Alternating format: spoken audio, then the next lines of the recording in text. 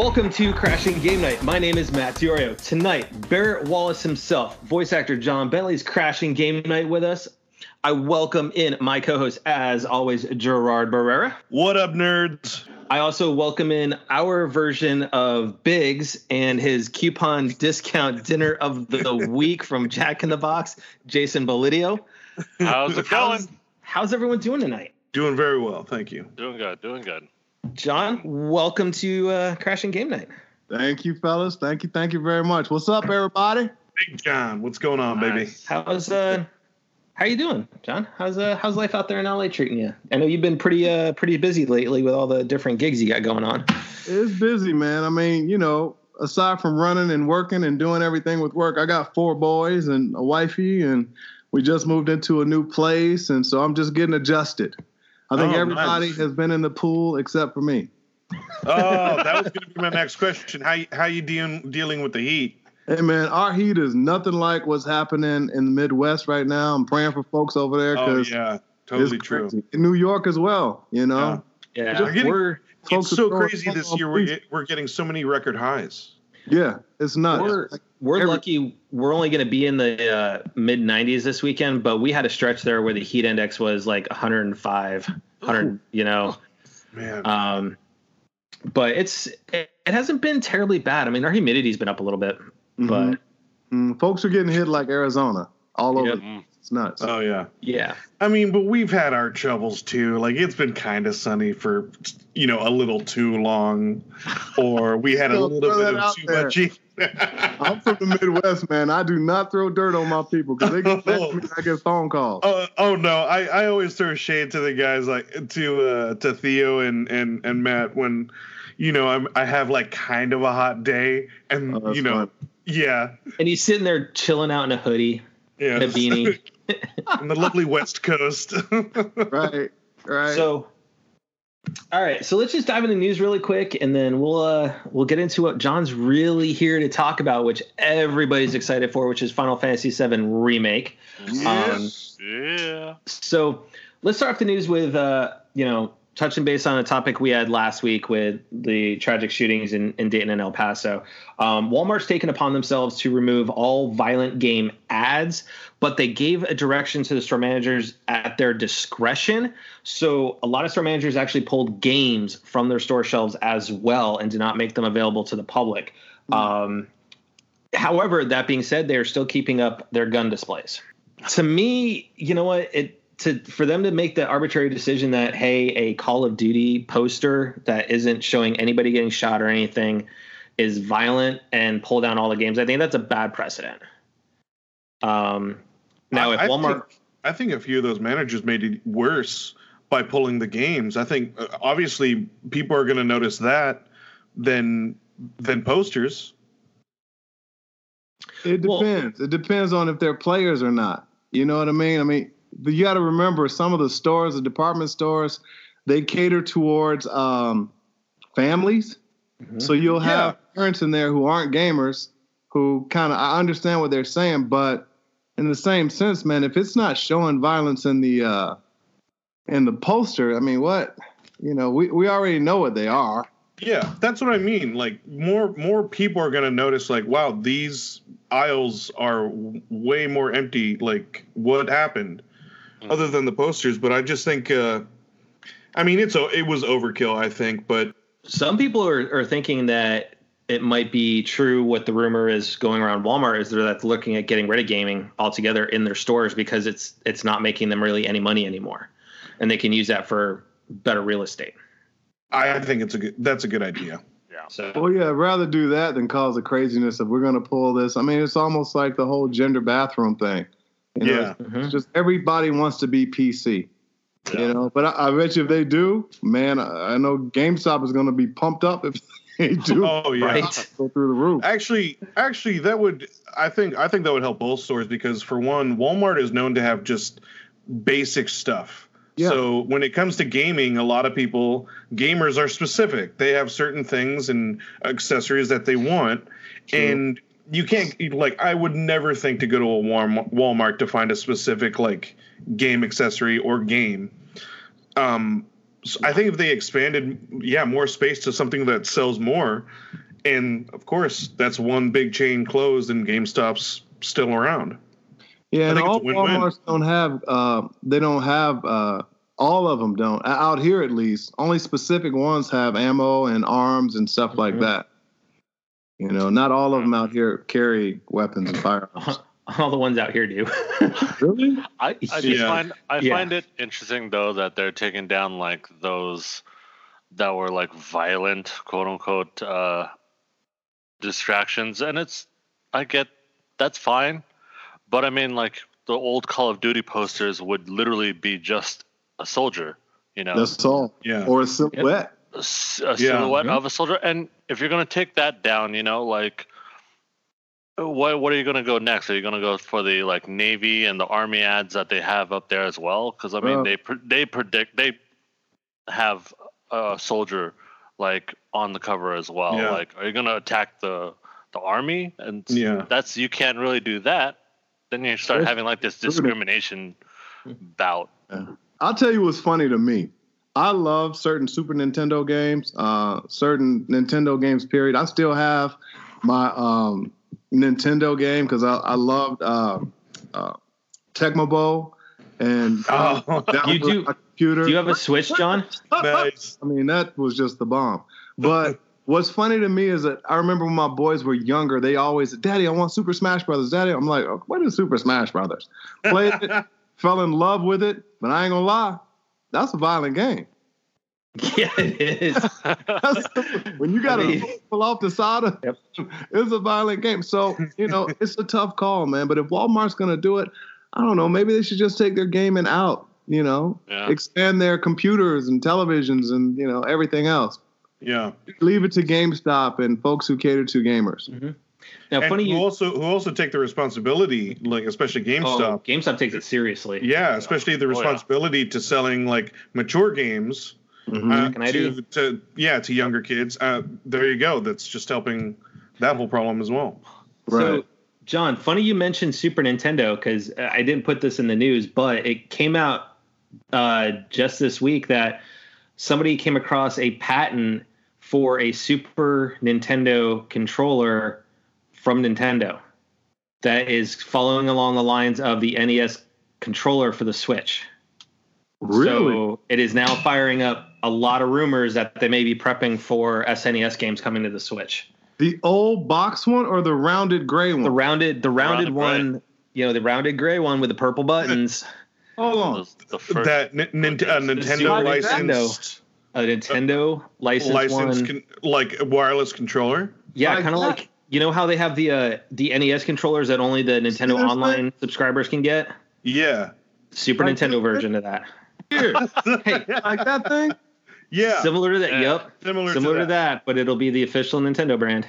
Look, I had to go out and get this. They got this crazy game that I used to play called Bass and Black Bass.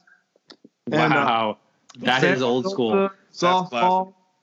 Yeah. And just crazy stuff. My wife got mad at me when we first got married because she came in from work one night and I was playing Bass and Black Bass on the Super Nintendo. It may have been Sega. Can't remember. I was playing on one of them. And the next time she came back in the room, she was like, "Hey, what are you doing?" I said, "Man, I got a 25-pound one." Okay, you talk about that. That's Jerry and Red Dead Redemption right now because it is something we'll be like, "Hey, come play with us." No, I'm fishing. Yeah. I'm telling you, man. I totally get what you mean, and I have said that out loud to where my roommate has like, "Are you okay?" Yep. My wife said, "What are you doing?" I said, I'm playing. I got this 25-pound. Do you think I should keep it?" She said, "You do whatever you need to do." I said, "Well, baby, where are you going?" She said, "I'm going to work." Oh, man. Oh, you mean it's the next day? She's like, "Yeah." That was back in the day when first year of marriage, and I was like, "Well, I'm waiting for the phone to ring so I can go out and work." Yeah. Yeah, it'll be interesting. I'm hoping that they do bring the Super Nintendo games to the Switch because it's already on the 3DS XL. So why not bring them to the Switch? Might as well. There's a lot of it's on the top of the list of all gamers say what they request of the Switch is Super Nintendo, Super NES, and GameCube, Nintendo 64. Oh, it GameCube sure would too. help the brand. GameCube. Yeah, it would help the brand. Big time. Yeah. So talking about brands wise, everybody knows that Ninja has left Twitch for Mixer. Over the weekend, Twitch got themselves in some hot water though, because they're piloting a new program to where when a Twitch streamer is offline, they'll recommend other like channels. Well, they kind of used Ninja's channel to recommend a streamer that was streaming porn that was tagged for Fortnite. And Ninja's state channel is geared towards all ages, so the potential for kids to see hardcore. But you know what? That's karma. That's on Twitch. Yeah, absolutely. I really feel for Ninja. He was really professional about the whole split. He just did it. It was just in the better interest of him. He was looking to grow beyond Twitch and stuff. I mean, he had millions of followers. Yeah. On Twitch. So, he was very professional. He never knocked him or anything until this happened. And he's like, kind of funny. I leave. You guys use my channel, your number one channel, to promote this, and ends up potentially damaging his brand. So, I know for me, this combined with how they handled the whole Dr. Disrespect thing for E3, I don't see myself really going to Twitch unless there's a specific person I need to use, because we have YouTube, that we can use for streaming and stuff. And we've been uploading a lot of our videos, especially from E3, to our YouTube channel. So honestly, I've got YouTube. I don't really need Twitch. I'm learning about social media. And I just had this conversation with my 17-year-old son. I said, son, sometimes I get so excited about what I'm doing, especially with Final Fantasy VII, that I tweet something out and it wasn't supposed to be tweeted out. And I'm like, oh, okay. So I'm learning about it, but I'm telling you, there's so many different engines that are out there right now. So many hackers. And my son was like, hey, Dad, there's a hackers convention. I'm like, So it's just crazy how that you never know how it's going to go down. Yeah. Sad. Exactly. So it is sad. Twitch has kind of apologized and they changed their policies, but did they take the thing down? If kids they did take it down, but they don't know who all watched it. Oh, but they know was it up? And who's? That was my question. It was up for 2 hours. So somebody saw something. The streamer that was putting it up there though has been permanently banned from Twitch. But that being said, it's a little too late for that. One thing that's in the last little bit of news too is Microsoft came out this week in an interview and said that their newly acquired first-party studios like Obsidian, the Initiative is hiring all sorts of who's who in the gaming industry, could put their first-party games out on the Switch and PlayStation depending on the situation. So I think this goes right to Phil Spencer's, hey, everybody plays. Wow. So I would love to see, Xbox first-party titles right on the Switch or the PlayStation. Yeah. That's interesting. That's a bold move, too. Is that Fable included? Because Fable was specifically just for the Xbox, wasn't it? Well, there is a rumored Fable reboot, potentially out there. We know that the new Halo is in the works. Wow. Obsidian. You've got Obsidian with doing Outer Worlds, which is already slated for a same day PlayStation release and a Switch release months after that. You've got Double Fine, who makes Psychonauts. They were just newly acquired by Microsoft right there about E3. Wait a second. All this is going to be possibly played on PlayStation? Potentially, yes. That's huge. Yeah. That's huge. Absolutely. And I think, honestly, what would be even better is if Sony kind of turned around and did the same thing with... Sony ain't going to do that with Uncharted and Oh, no. But I think if you really want to make money and you want to keep your studios and everything going and in the limelight, you might need to do something like that. Yeah, I agree with certain titles. Also to kind of keep the peace, if Microsoft is kind of making that move, it's only a mutual respect if Sony does it. And I mean, to a degree, because John, I totally agree. The one thing Sony does is take pride into their stories and their games. Yeah. So I mean, it's when they promote like a game like Final Fantasy, obviously they didn't just think of a game. No. You know, they were like, we see this is obviously a franchise, epic. You know, epic. You know, movies coming out. So, and which is funny though, if you know the history of Final Fantasy though, is if Nintendo had gone with a CD-based system for the N64, we would never have seen it on the PlayStation. Never. Ever, because it would have been cartridge-based. Yeah. I was just looking at that. That's crazy, because that is how it started, right? It went cartridge-based, and then, and then Nintendo decided to go cartridge-based for the N64. Square Enix wanted to move things forward. It was Square. Square said, you know what? We want to do disc. You don't want a part of this. Yep. Let's go. And then PlayStation was like, here you go. Yep. You know? That's why Sega did so well when it popped out, because they did the same. Dude, the Dreamcast was before its time. Oh, big time. That was. It was. And I think I still think today that rivaled N64. No.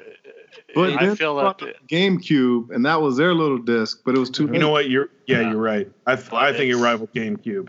Dreamcast, had it come out maybe a couple years later. Oh yeah, it would have been one of the biggest consoles. I don't even think that. I think if they didn't botch the launch, because we got to remember is nobody knew about the Dreamcast until E3, and then they said, "Hey, guess what? It's in stores today." That's true. It did. There was no announcement, so there was no reviews of the system ahead of time. Yeah, nobody knew about the games. None of that stuff. It was like, "Hey, here you go." All the normal stuff that they do now. Like that's around the time when they're learning this stuff. It's crazy. And what hit for them? Their biggest hit was it Sonic? On the system, I would say Marvel vs. Capcom 2. Marvel vs. Capcom. Oh, I forgot about that. Soul Calibur. Smoothest it got to bring home. You know, we were still dropping quarters back then. Yeah, that went into system, and I remember grabbing it, and I was like, "Oh my god!" Like, I wasn't that one of the first consoles to introduce memory cards because they had those digital slots? No, so you Dreamcast. So it was the VMUs. VMUs. The Nintendo or the PlayStation 1 still had memory cards, but that's right. But what it was is that they were pretty much memory cards with Tamagotchis in them. Yeah. You could play a little game. You could play a little game. You could play a little game right on it too. Yeah. So, right. Yeah. Yeah, it was, and they had network ports on them too. I'm older than y'all. What you know about all this? Yeah. The game. John, we're gamers, man. We went through those generations too. John, you do not. Yeah. John, you don't have that many years on me. Really? Yeah. All right. Well, we won't say all that stuff because you. But no, for me, I go back to Intellivision 2. That was my first console. Well, I go back to Intellivision. Yeah. He got you, baby. We're talking little Burger Time, a little Tron, a little baseball, and a little keypad. I'm talking about stick figure basketball on Atari. Yep. Oh yeah, 2600. Oh yeah, that's way back there. So I'm sorry, guys. Kid. So let's talk about that career of yours here. Transition. See that, Jay? See that, and John, in honor of your appearance, I am rocking the Chocobo Club. Oh, hey man, I got to learn that dance. I do. Y'all laughing. That's a fun dance. I'm going to learn that dance. So let's look at everything. So you went to the University of Minnesota. Yes, sir. And you played football, more specifically wide receiver for the team from 87 to 92. Yep. While you were doing school. So what got you into acting while you were playing football? It wasn't, how do I put it? Okay, so my mom was an educator. She was a teacher. My dad worked in the steel mill. Mm-hmm. And my mom, I'll never forget, 5 years old, I would say, hey, Mom, what does this mean? I would see a word and say, what does this mean? She'd say, baby, you got to learn to read. No, 4 years old. 4 years old. She said, you got to learn to read. And I said, well, you've taught me how to read. I know how to read. She said, then look it up. And I'm like, what? I'm 4 years old. But she had two bookshelves of two different kind of encyclopedias and Britannica encyclopedias and 5 dictionaries in every place in our little apartment where we grew up in Chicago. So every time I asked a question, she'd say, look it up, look it up. So I would go and I would look it up. So at one point, that's just got caught up reading. That's why I stress to my boys all the time. Reading will change your whole outlook on the world because you can communicate. You're not afraid to communicate. You know words, and you can speak, regardless of where you grow up. Grew up on the south side of Chicago, and I remember people saying, "Hey, man, you're proper." I'm like, "Proper? What does that mean?" You know, and it was like because I read, I could speak, and you know, so, because she taught me how to read at a very young age in kindergarten. They said, "Hey, we want to do a show." So it's like a talent show or something. I'm like, okay, whatever. I don't want to get in front of people. And she said, the teacher said, we need someone to do the Martin Luther King I Have a Dream speech. And I'm like, what? I can do that. My mom showed me who Martin Luther King was. I read all about Martin Luther King. And blah, blah, blah, blah. She said, okay. Oh, my God. And I'm like, memorize? What does that mean? They're like, just everything that you read, commit it to your memory and say it. I'm like, oh, okay. Mom's an educator. Memorized the whole speech, got up and did the speech, didn't think anything of it. I'm just like, this is a cool man. I want to, do this at 5 years old. Did it. And then everybody in the audience, because of where I went to school on the west side of Chicago, it was where a lot of the riots happened and a lot of the looting happened in the heart of it. So where we presented the speech was on a stage at a church where a lot of things had happened around it. And I did it, and I saw how it moved the moms and the dads and the grandmas. And I went, what I just said, what? Oh, that's pretty powerful. But it scared me because everybody stood up, clapped, and gave a standing ovation. Scared the heck out of me. Come. But you're on a stage. They can't break the fourth wall. So I went, hey, this is pretty cool. And that's what happened to me when I was in kindergarten. So I got a bug for it, but I never knew you could actually do it. Later down the line, all through middle school, I was on stage and imitating Marvin Gaye and singing Sam Cooke. And even one talent show, I did Elvis. And people were like, hey, little black Elvis, Brought Elvis to the hood is what I call it. Nice. Costume. My mom was a seamstress as well. And I just liked how it moved people, how it made people happy, or it gave people joy, or it made people sing. It just made people forget about their circumstances at the time to just sit down and enjoy and hang and deal and, and so I appreciated that and went on to do it in high school, debate team, declarative speaking, all these different things, liked it. But in football, because I had a scholarship, you're not allowed to be on camera. You're not allowed to do any of that stuff because you are basically, So it's a breach of your contract for your scholarship as a football player. The minute I was done playing football, I was able to then, my degree was in speech, English, and theater. So I would do that outside of when I was done with football. I was able to get on camera and do infomercials, stuff like that. And then someone said, hey, you can get another scholarship. I'm like, what are you talking about, another scholarship? I'm done after this 5 years of playing football. Said, no, you can get another scholarship for your master's degree. I'm like, what? Mom will be happy. She's an educator. Wound up getting more offers for theater school for my master's than I did for football, like 14 or 17 offers for theater. And through That's awesome. That's amazing. Yeah, and then wound up doing that, and here we are. Long story. And this is why teachers are so important. Yeah, you got somebody to believe in you, and you got, especially if your mom's a teacher, but I had so many teachers along the way to come alongside and push. A lot of support, yeah. And not just push, but pull things out of me that I didn't know existed. And, with a milestone birthday, and I credited that to a lot of my teachers and people around me. And I grew up around educators, my uncles, my aunts, all educators. And two of my uncles, the reason I'm able to do, I'll jump into this segue for you, so much Nick Fury stuff is because one of my uncles is a soft-spoken side of how Sam Jackson does Nick Fury. And then one of my other uncles is the hardcore Sam Jackson. The Tarantino side. Sam Jackson. Uncle Shannon is softcore. Uncle John is the hardcore Nick Fury, and he's alive today, and credit that to him. perfect segue on that because, that is one of my questions for you. How does it feel to be the voice of Nick Fury, not only in the video games, which, one of the latest ones released was Marvel Ultimate Alliance 3, which Jerry is obsessed with right now. How does it feel to be the voice of Nick Fury for almost a decade now between animated movies and games?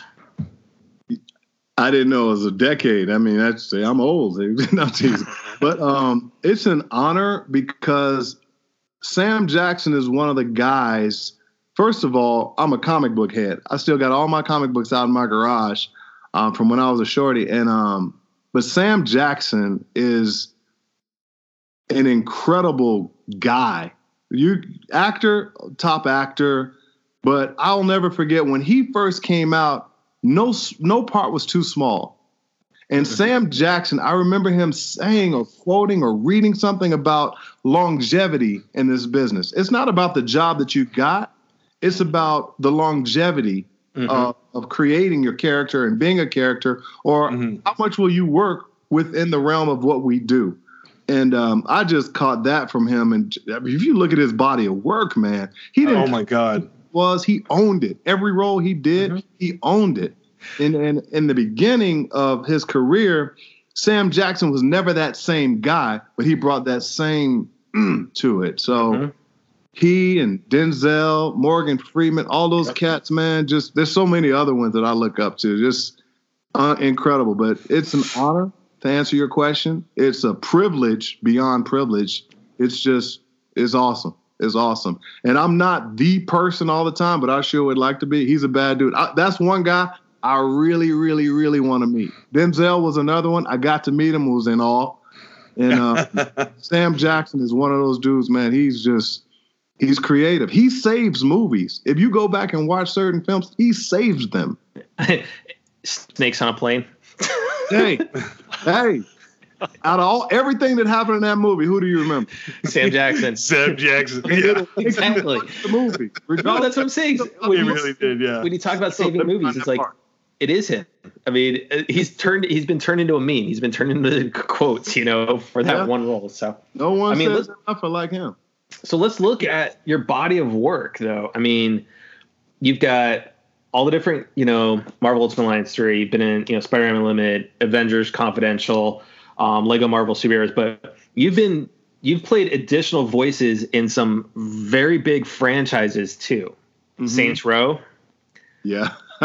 Ghost Recon, Infamous 1 and 2, Last of Us, classic, Black Ops 4, nice. Which I gotta ask you because it's not even listed on IMDb. Who were you in Black Ops 4? Were you just additional voices, or did you actually voice a character? So I can't remember what I did. I did a couple of them, but there's a headset that came along with it, right? And if you plug in the headset, you'll hear me speak, and I'm the operative, and so you'll hear. Oh, sweet! Wow! Have my headset for the character that I am in that. You plug that thing, it's like, are you ready? Let's go. That is cool. Awesome. So whoever that character is. Nice. Okay. I can't remember. So you were in Halo Guardians. Yeah. Uncharted 4. Yeah, that Uncharted series was one of my favorite games ever. Man, I love it. I was a priest.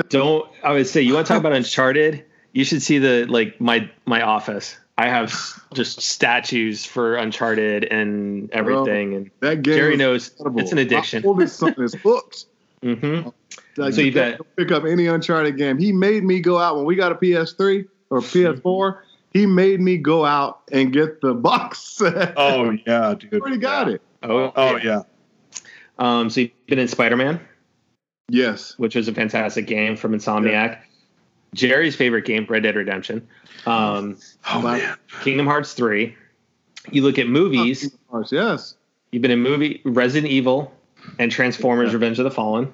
Mila Jovovich, I've never ever worked with anyone that's first of all a supermodel for real. Yeah. Yep. But her heart, she's one of the toughest women. There are several people that I've worked with. Mila is someone who just I learned from, because we were shooting, I think it was 110, 120 degree weather. We're all in makeup and prosthetics. We're in this little tent, and she said, hey, I want to make sure all the extras are okay, because there were people outside of the gate playing zombies in full-on gear. She went out with a box of water to everybody who was out there. Wow. Made sure they were okay. And I'm like, this is the star of the show. Yeah. Her business, cool. Making sure everybody's okay. And that taught me how to do it right, in our profession and what we do. And there's a lot of actors that wouldn't do that. No, a lot. Yeah. Unfortunately.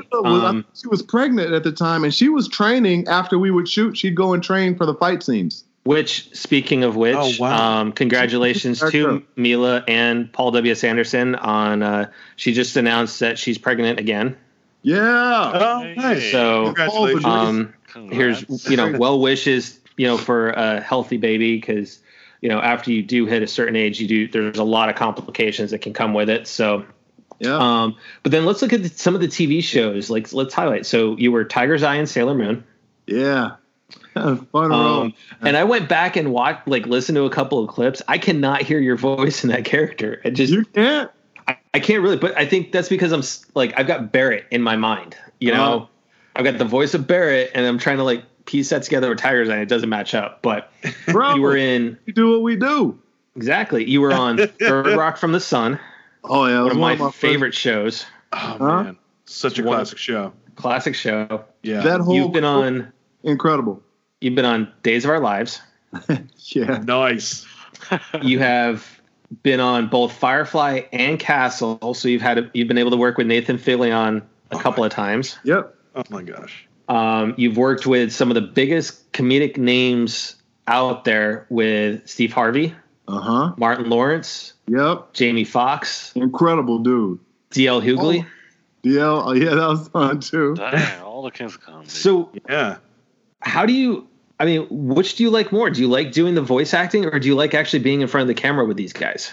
My wife just asked me that. Being in front of the camera is hard because you got to get cast.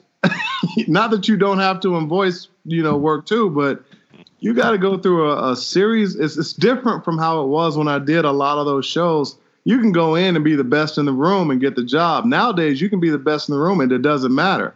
If nepotism sometimes runs deep, sometimes people already have in mind, producers and, networks, they already have in mind who they want.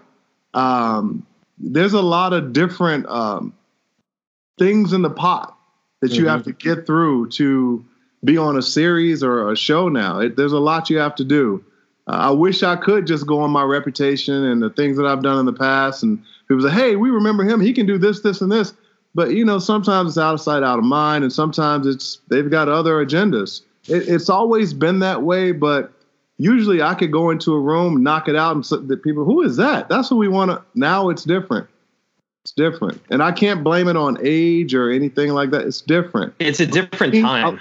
You look at the movies, too. It's like we all talked about it, too. I think, for me, the last good decade for really good classic movies is like the 80s, which they seem to keep wanting to remake. And it's like, but they want to do it in a certain image, right? For me, it was the 80s and early variations 90s. Of the 90s. Yeah. Yes, variations. We had some great, really pushing the envelope and expanding the mind films why, Jay? And TVs. You know why, though? It's because we told stories. Yeah. Always a beginning, a middle, and an end. We didn't think that we had to gouge the audience's eyes and ears with explosions and car scenes and pretty girls. And we actually were able to tell a story. And if those little things came in it, it just sweetened it. You know what I mean? And we talk about that as like one of my favorite movies from that era growing up is Power of One. Oh, yeah. Good movie. Starring Morgan Freeman. Yeah. And it told the story of the apartheid. Yeah. Mine is what was it? Which one? So Power of One. So it told the story of the apartheid down in South Africa. Yes. Oh, okay. Yeah. So it was with Stephen Dorff.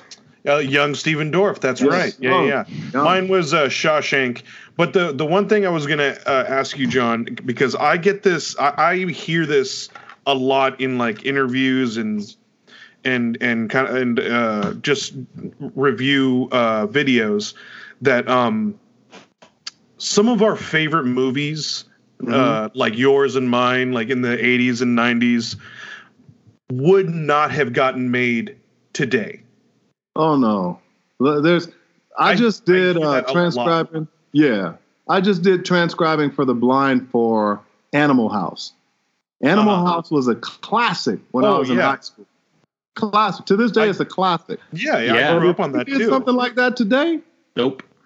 Man, it was too mild. It wasn't as like that. That's what made it classic, though. But I think it's too mild, and it doesn't have too much shock value in the movie. Oh no, I thought the same thing. Go back and watch Animal House. Honestly, I don't think Goonies would have been made in this day and age. I do. I think they would. I don't think so either. You think so? They would PC'd it out. Well, for me, it would have 80'd it out. You know, like Stranger Things. But Animal House, literally, I was like, oh, Animal House, cool. That was a classic. Ha, ha, ha. I went in and transcribed, and I'm like, oh, wow. They're doing it on the, oh, wait a minute. They just bottle at a girl. There's so many things in it that today, every scene, once you get to the frat house, there's a red flag in it today. Yeah. Oh, yeah. But I agree with you. Goonies probably wouldn't have gotten done. I mean, Chunk, an iconic character, PC will say you can't do that. Yeah. Data. I mean, big time. Yeah. That's the case. Indiana Jones. Yeah, you're right. Yeah. Same thing. There's a lot. Now, don't get me wrong. There are a lot of things that shouldn't have been done then, the way they were done. You know, but let's go back to, if you want to go back, and there's some cartoons that we can't. That's true. You know what I mean? Everybody's pushed the envelope. Oh, yeah. Day and time, you know. I mean, come on. You go back and you rewatch Animaniacs, for instance. Talking about the 90s, right? Yeah. I mean, you want to talk about a case for sexual harassment with them and the nurse. Bro. You know? And that's just the opening credits. Right? Yes, it is. Yeah. It is. There's a lot. So you have to be wise in what you create, and you have to be crafty in what you create. And me personally, I think that's a good thing, because now as a creator and as a writer, you got to think. You have to write. You have to know your history, and you have to do what's right. And not only that, you got to work. And a lot of folks, they don't want to work. Yeah. Yep. But do you think, though, that it limits creativities at some points? Or, like, you know... That was exactly my next question. You can't... To me, I think it sparks it, because now you have to come from a different angle. So how do you do that? And... Oh, that's true. Okay. It's just like sitting and talking. If I say, yo, Matt, let's make a movie. And you go, okay, and we brainstorm and go, I don't think. But then we go, hey, Jay, we need you on board. Hey, Jay, we need you on board too. Now we got four people saying, hey, let's be creative. Let's come together and what do you think this culture would, and you got to think about it. You can't be like, nah, I don't care what they do. Really? Yeah, you got it. You got to worry about that. So let's talk about some passionate work for you, because I know from us talking, and I mean, heck, your Twitter account lately talks about it, is your love for Final Fantasy. Love that game. 7 is what got you into it. How does it feel to be playing Barret in the remake of your favorite RPG? Unreal. So Final Fantasy 7 came out a year after I got married. Played it like crazy and was just like, how is this a video game? Oh my gosh, it's reading. Once again, like I said, how my mom brought me up. I get to read this text. Okay, they're cursing when they do all those little symbols. All right, I get it. I'm like, oh, it's a black guy. And then the first thing was like, he's going to die in the middle of this. If not the beginning, he's going to die. And he didn't. And Barret didn't. And he's like, wilding out, but he's also the voice of reason. He's the head of Avalanche, and he, in a weird kind of way, is controlling Cloud. And Cloud's like, "No, I'm not having it." And he's like, "Okay, I won't control him, but let's corral him." it's just classic. It's iconic, and that wasn't happening. But that was also during the time when Mr. T had just finished doing 18. He's doing that. I'm like, that's what it would have looked like if Mr. T had more control. So, but I'll never forget playing that game and my wife going, "What is that? The art is so cool." Because even though it was a picture and they were zooming in on Midgar, you see lights and you see the smoke and you see people moving and you're like, what is that? It's an epic game. 2 discs, man. Yeah. No, it's 3 discs. Three discs. Yeah. You're seeing all going. It's like, oh my gosh. So 3 discs. The 3rd disc was really just the last like little part of the game, but it was revolutionary. You had to plug that bad boy in to finish it. Yeah. Yep. But no, hey, you've reached the end of the disc. You want to save before you change discs? Right. Better. But no, to answer your question, I know a lot of the fans, a lot of the people on Twitter, some people think that it's not me writing, and I'm just as excited as everybody else. You talk about an honor to do a game like that, of that vastness, and I get to play that character. I just want to do him justice. I know there's fans who grew up with it like me, and Barrett didn't have a voice until Bo Billingsley, who was a brilliant actor, who I've met on several occasions that have become friends with. He's a good dude, man. But I was like, well, I can't do it like that. I got to do it like this, and I want to do it this way, but how do I blend it? And, so many things are going through my mind, but I just wanted to give them justice because the creators of the game, it's their world that they've created. And now being able to bring it to this generation. Whew. And this level of detail that they're planning on doing. What's that? Yeah. The level of detail that they're planning on doing with the backstory and bringing that to life. And have you seen the art that they've been releasing? Yes. Yeah. It's for real, man. Yeah. They need to stop. Because it's like you've got that addiction. You've got that addiction, right? And it's like that. It's like the dealer, right? He's like, here's a little bit, here's a little bit, here's a little bit, and it's like I'm already addicted. Just give me the stuff already. You sound like this generation who wants who gives the trailer to the film, which I think trailers suck nowadays. They show too much of the film, right? I and then you go to the film, and you're like, oh, well. So they're just giving you a little bit. Mm-hmm. That's how you're supposed to do it. Oh, I know, but it's just like I don't want to wait until March for this. I want it now. Good. You're longing. Oh yeah.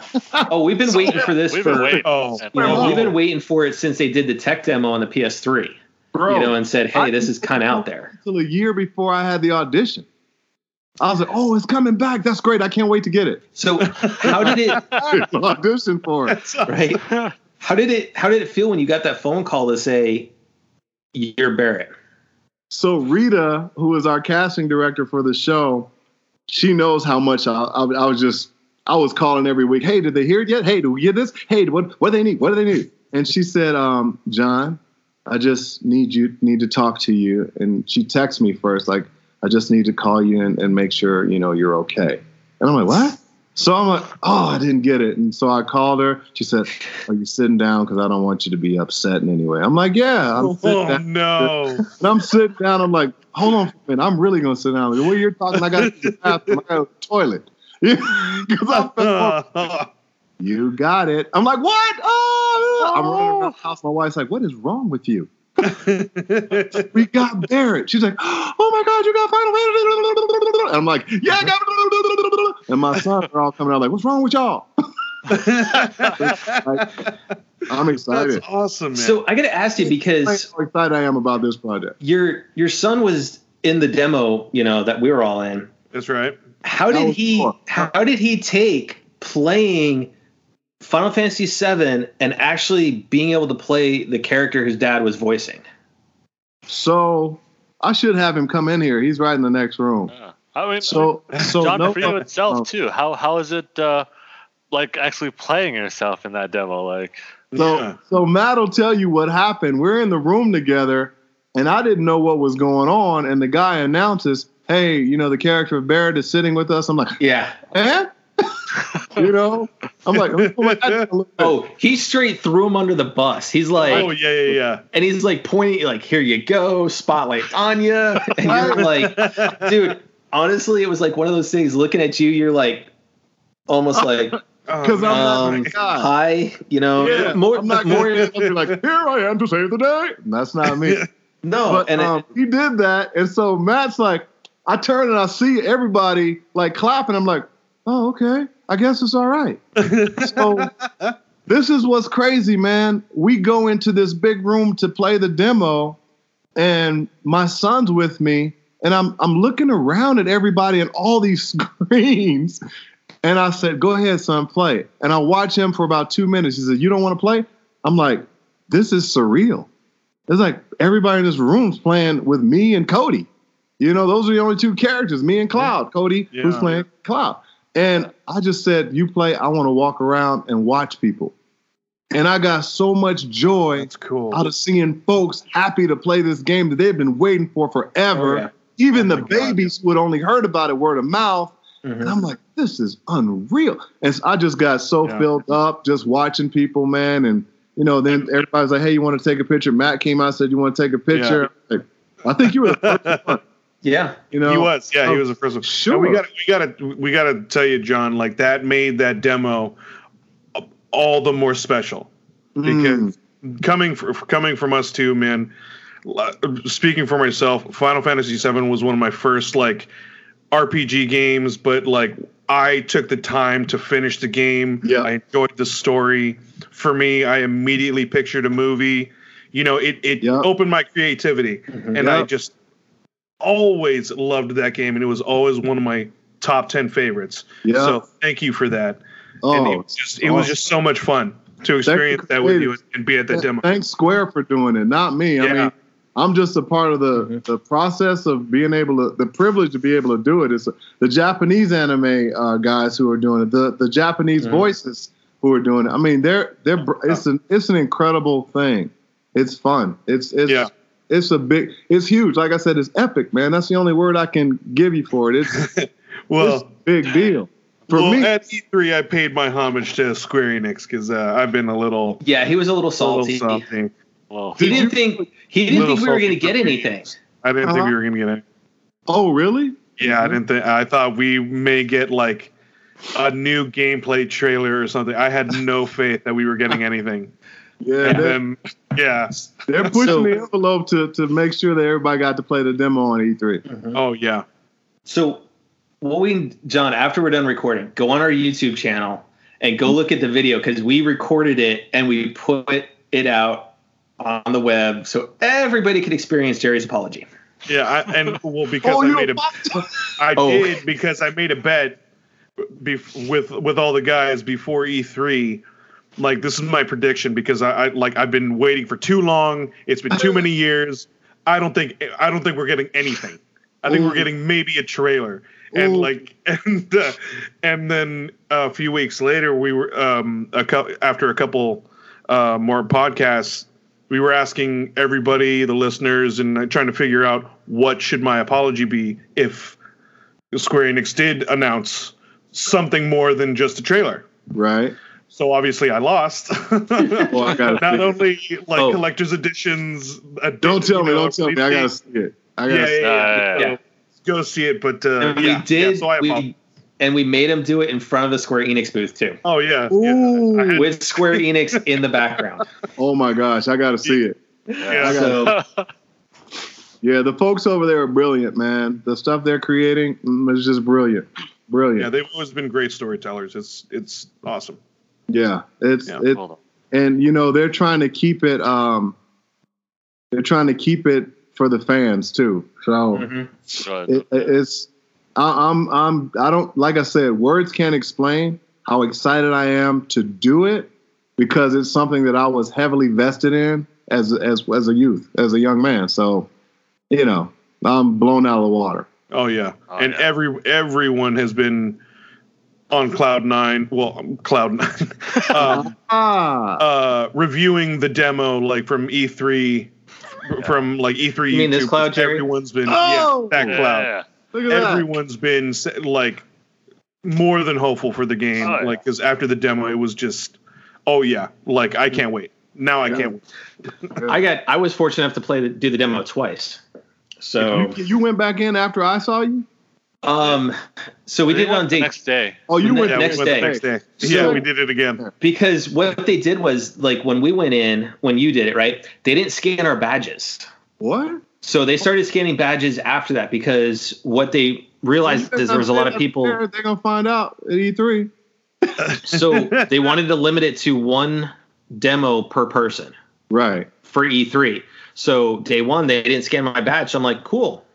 The second day I went in line, they scanned my badge. So I'm like, okay, cool. I'll cut it at 2. But for me, I went back the second time, to really play with the combo system and see how fast I could make those combos like FF13. And what'd you think? Oh man, the second I saw the ATB meter and how it builds up and everything, I'm like, that's 13. Yep. That's 13 right there. Yep. And so I once again took my time with the demo. Good. I did. Yeah, it's that's awesome. I just find all the systems that Final Fantasy are putting into place now, the staggering, the and staggering slowdown time. All those systems, it does make the game feel a little bit more dynamic, and I wish I do miss the classic ATB bar where it fills up and you have the action, like the good old square soft days. Right. But it's now we have a lot more faster pace, which kind of fits when you switch over from Cloud, when you switch over from Barret. You have to focus. You have to focus on the range. You have to focus on the melee. It's really good. It's a lot quicker. And I can't wait. Once you get used to it, I can't wait for Tifa just to see how fluid she is in combat.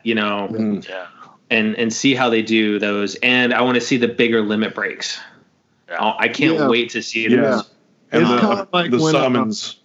And the summons.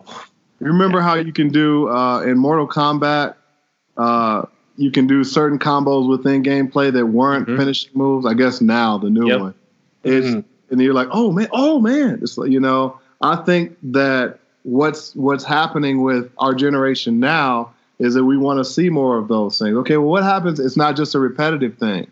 And so I think that's what was cool about the old one too. Remember Tifa when she did the backflip? Yep. Yeah. And then show the, stuff like that was just like, oh my gosh, I didn't know she was going to do that. Let me see what else she can do. This bar gets big. So I can't wait to see a lot of things that are being done myself, and it's a cool project. And I know there's stuff with it that you are not allowed to discuss that you are privy to. So I think come March when the game releases, we get you back on. We have to. And we all talk about it. Once we played it. But here's the deal. Let me at least get 7 days of playing. Oh, absolutely. I'm going to want. Oh, yeah. I'm going to want 7 days of playing on it too. Yeah, all of us are going to want. Oh, yeah. I mean, honestly, I'm going to play it like any other Final Fantasy. And, I will take my time trying to find every little thing that I can in every area as I go through it, Yeah. I mean, to me, the demos, accessories, those items. Oh yeah. And I love the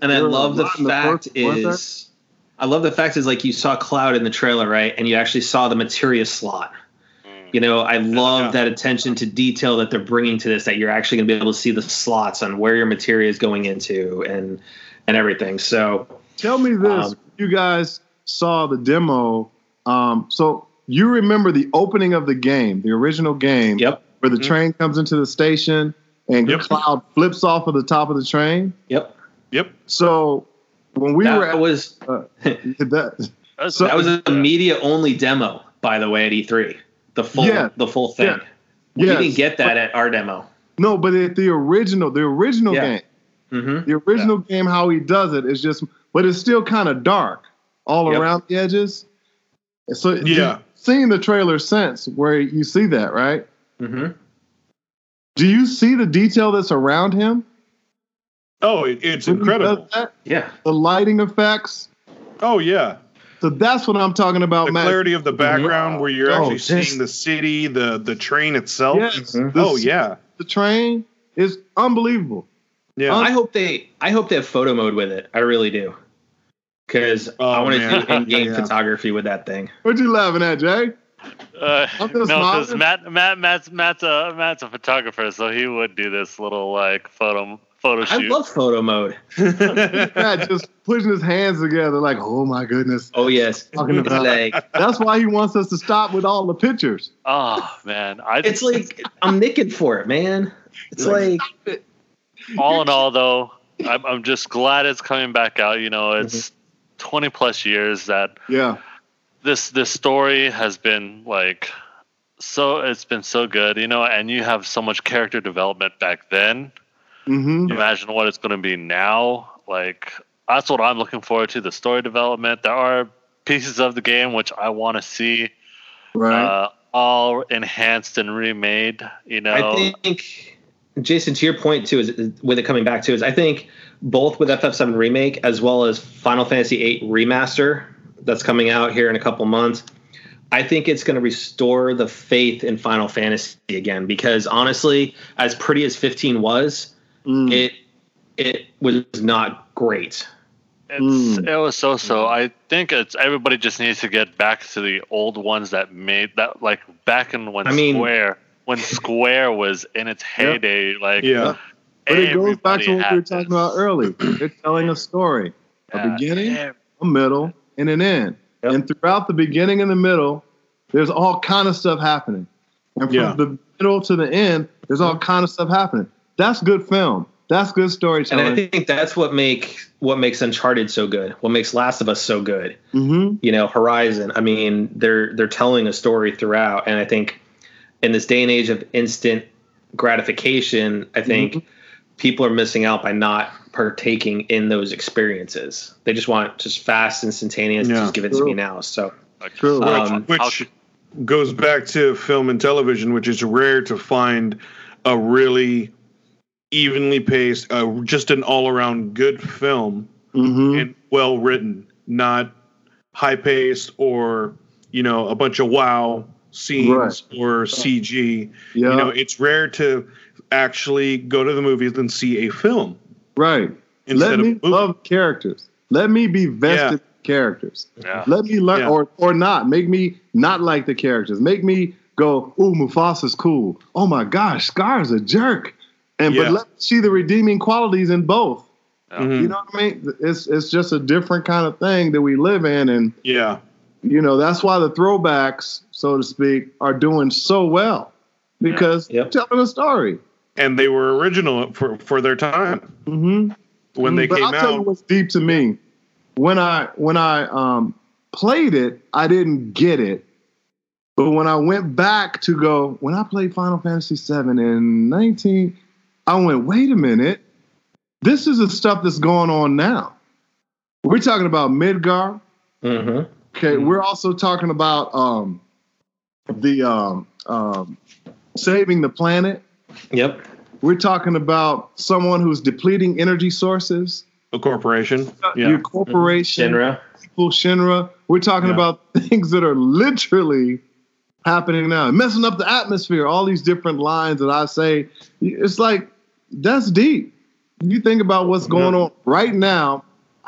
Back then, nobody was thinking about it. People were still smoking in restaurants. You know? Yep. Now it's like, wait a minute. Maybe we should think about health. Maybe we should think about mental health. Maybe we should. So it's pretty before its time too. It was. To where we are now. Perfect timing. Yep.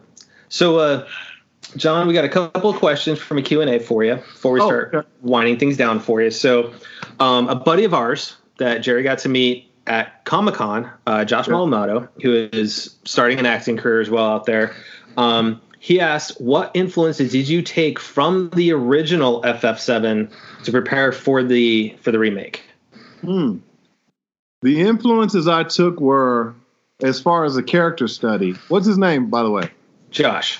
Shout out to Josh. What up, baby? Great question. Whenever I get a character, what really helps for me is to see when it's BO. I like to see a picture. Sometimes you don't get that. When you see a picture, then you go, okay, this is why he's this way. This is why he's this way. Okay, he's this particular culture, or so that helps. But as far as me, I would take sources. I would take the original. Of course, you have to go with the original. How Bo portrayed Barrett. Go, okay, I heard a little bit of it, but I didn't want to get married to it. So then I looked at Dwayne Johnson, who was one of the biggest box office stars in the world. I've had to revoice him and stuff like that. So I was like, how do I take a bit of that essence?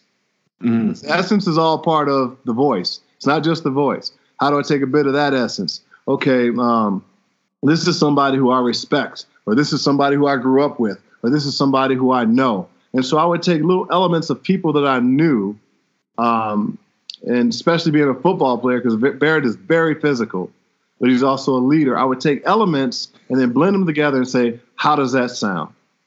And I would come up with a voice. There were several different voices that I had, and I went, well, how does this sound? And then I would present that for the audition. I was able to speak to the people in Japan and say, okay, is he here, or is he here, or is he here? I gave him my 3 top choices.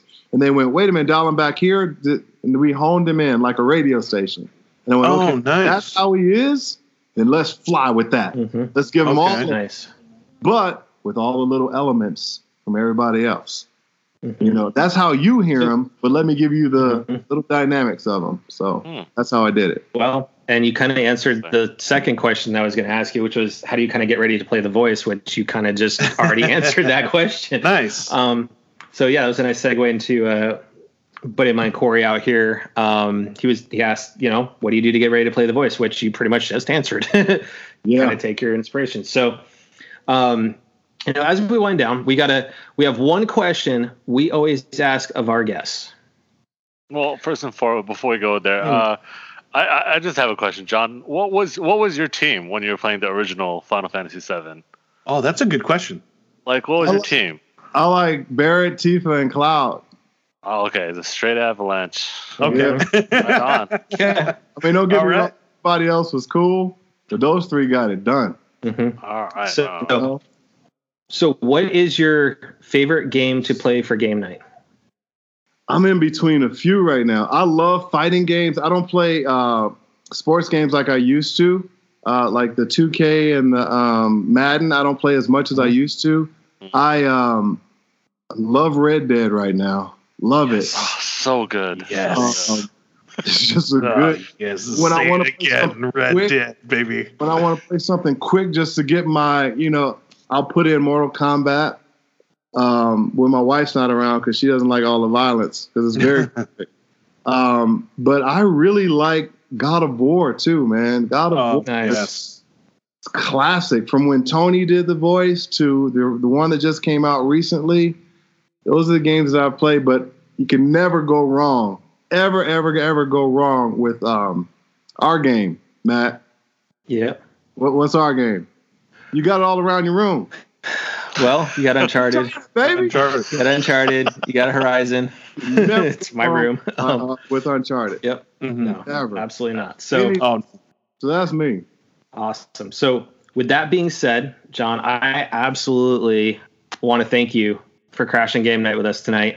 You got it, man. Taking time out of your evening, come hanging out with us. Thank you so much. The honor's ours, really. To all of our listeners, if you like what you heard, as always, please leave those comments on the podcast platform of choice you're listening to us on. Don't forget to follow us on crashinggamenight.com and our Apple News channel. I want to say everyone be excellent to each other and stay frosty. Yes, sir. And I say goodbye, nerds. Take care, y'all. All right. Good night, everybody. Bye, y'all.